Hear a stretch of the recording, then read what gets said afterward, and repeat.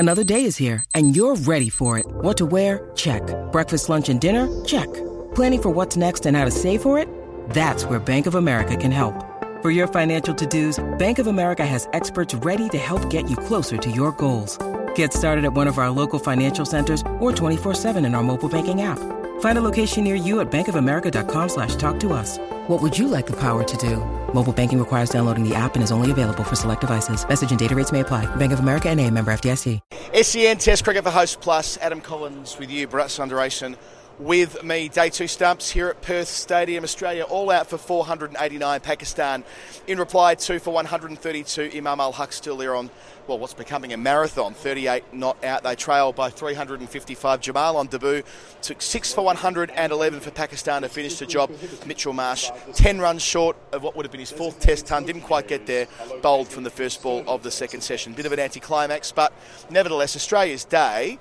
But the second half of the day, largely Pakistan's. Largely Pakistan, but Australia largely unlucky as well. I can't get or help myself thinking about the 36 all-out, that infamous night if you're an Indian fan in Adelaide, where there were no plays and misses. Everything caught the edge. Everything went to hand.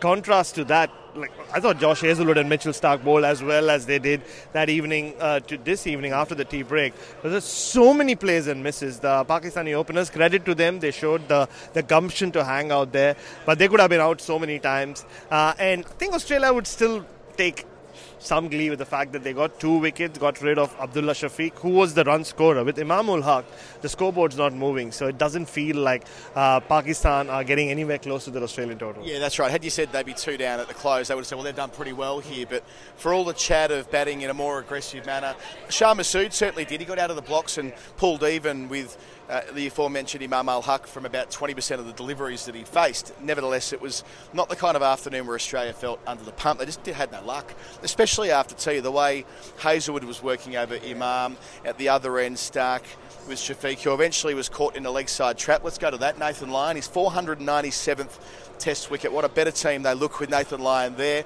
We said it in the pre-game. They missed him so desperately in the final 3 test matches in England through the winter. But Lyon there getting Shafiq caught around the corner. David Warner, a dismissal, a motor dismissal he's affected so many times in his long and distinguished career. So good to have Nathan Lyon back, right? That first ball he bowled today with the big turning off break, it just warmed your heart. It was wide out down leg side, nothing happened, but it just felt good to have Nathan Lyon back. And you're right, he's got so many batters out, and immediately after that ball he had a leg slip in, so he was working him over. It took him I think 4 or 5 overs. He was in a second spell to finally get him out there, and I thought the Pakistani batters handled Nathan Lyon really well. Abdullah Shafiq in his first spell stepped down the pitch, hit him over the top. Imam Ul Haq used his feet really well. But that wicket, and Nathan Lyon has done it so many times. I just think back to 12 months ago, same venue, West Indies had 2 biggish opening partnerships, and Nathan Lyon broke the game and brought Australia back in. But yeah, like I said, Mitchell Starc was for me the best of the bowlers, as well as Josh Hazlewood bowled. And you speak of the Pakistan way, and Shan Masood batted well, but you would be really disappointed getting out to a shot like that, with 7 or 8 minutes to stumps. Yeah, and Shah Massoud caught behind, playing away from his body. It was a little bit live by the sword, die by the sword from him. He was trying to take the attack to Australia right away to make up for that lower run rate they were going at before. But I suppose at least he's into the series. But tomorrow, as ever for Pakistan, once Australia have dealt with the night watchman, Shahzad, who's in there at the moment, which on the available evidence of so far, he won't last too long. It'll be all about Babar Azam up against the Australians. He finally made some headway against the Aussies the last time he was here in 2019, and certainly in Pakistan, that astonishing 195 he made at Karachi back in March 2022. As often it will be with Pakistan, so much rest with how Babar travels. Yes, and then you have the likes of Saud Shakil and Agha Salman, who had great test years very early in their respective careers. So Pakistan have some batting strength left, and Imam has booked bed and breakfast out there in the middle. So it'll be interesting to see how Australia go tomorrow. Will they bowl slightly fuller? Maybe. Look, you've had this discussion so many times in Test cricket, right?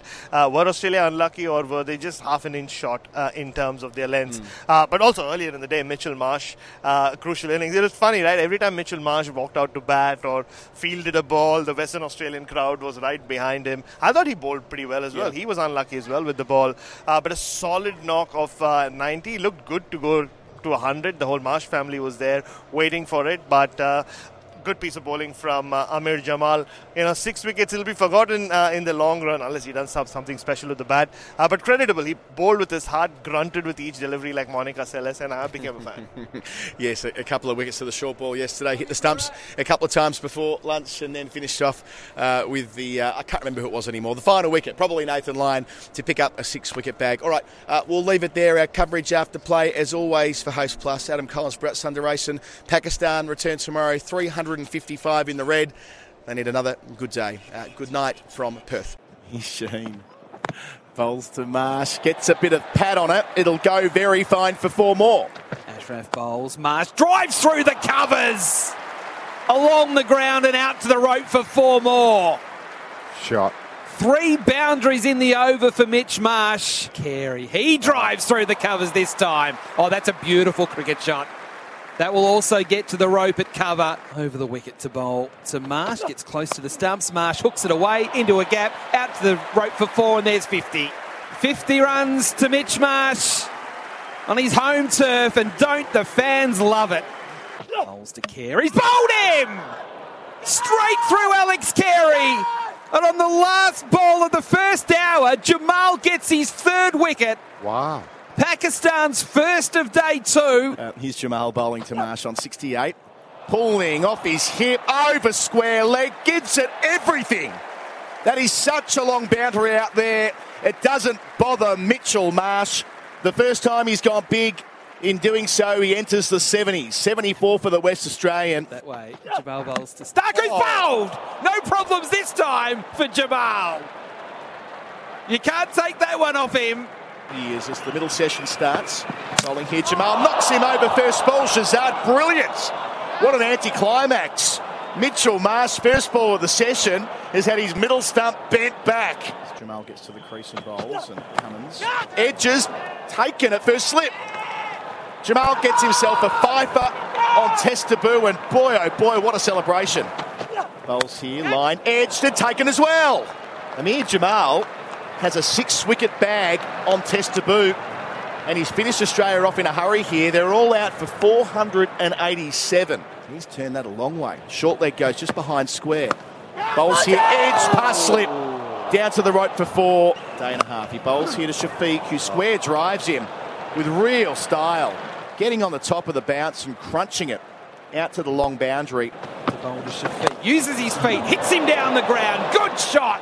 One bounce into the fence, straight over the umpire's hat. Day and a half. He bowls here to Shafiq, who square drives him with real style.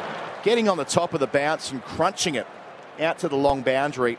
The bowl to Shafiq. Uses his feet, hits him down the ground. Good shot. One bounce into the fence, straight over the umpire's hat. Marsh again to Imam, who cuts and cuts well in front of point. This is a long chase for Nathan Lyon. It's going to be touch and go. It's not going to get there, so Lyon will haul it in. Will they run 4? They will come back and run 4. Had a laugh to himself and walked off. See you, fellas. Legend. Hazelwood to finish. Shafiq driving straight and beating mid-on. That's a lovely shot. He's been under the pump, Abdullah Shafiq, but he responds with, well, what's close to the shot of the day. Lyon bowls round a wicket. To leg slip it goes. Brilliant bowling, Nathan Lyon. He's been working on that angle to Abdullah Shafiq. Down the track, into the gloves of the man at leg slip. Stark bowls and Masood plays and misses, or does he? Or does he? The Australians are up, they're appealing. Not out, says the umpire. Obvious. But is there going to be a review? There is. Very much. Here we go. This is going to tell the story. There is a spike. Just have the ball next to the bat, please. Yeah, there is a we've got a clear spike. spike on Snicko. It's not So good Richard, news for the recommend you change your Pakistani decision captain. From not out to out. He's I'll let you seen know it. you're on screen. He's seen You're it on on the screen, big signal. screen. He's walking off. Pakistan loses a 2nd wicket. Shah Masood out for 30. Caught Carey, bowled Stark, and Australia do get that late wicket.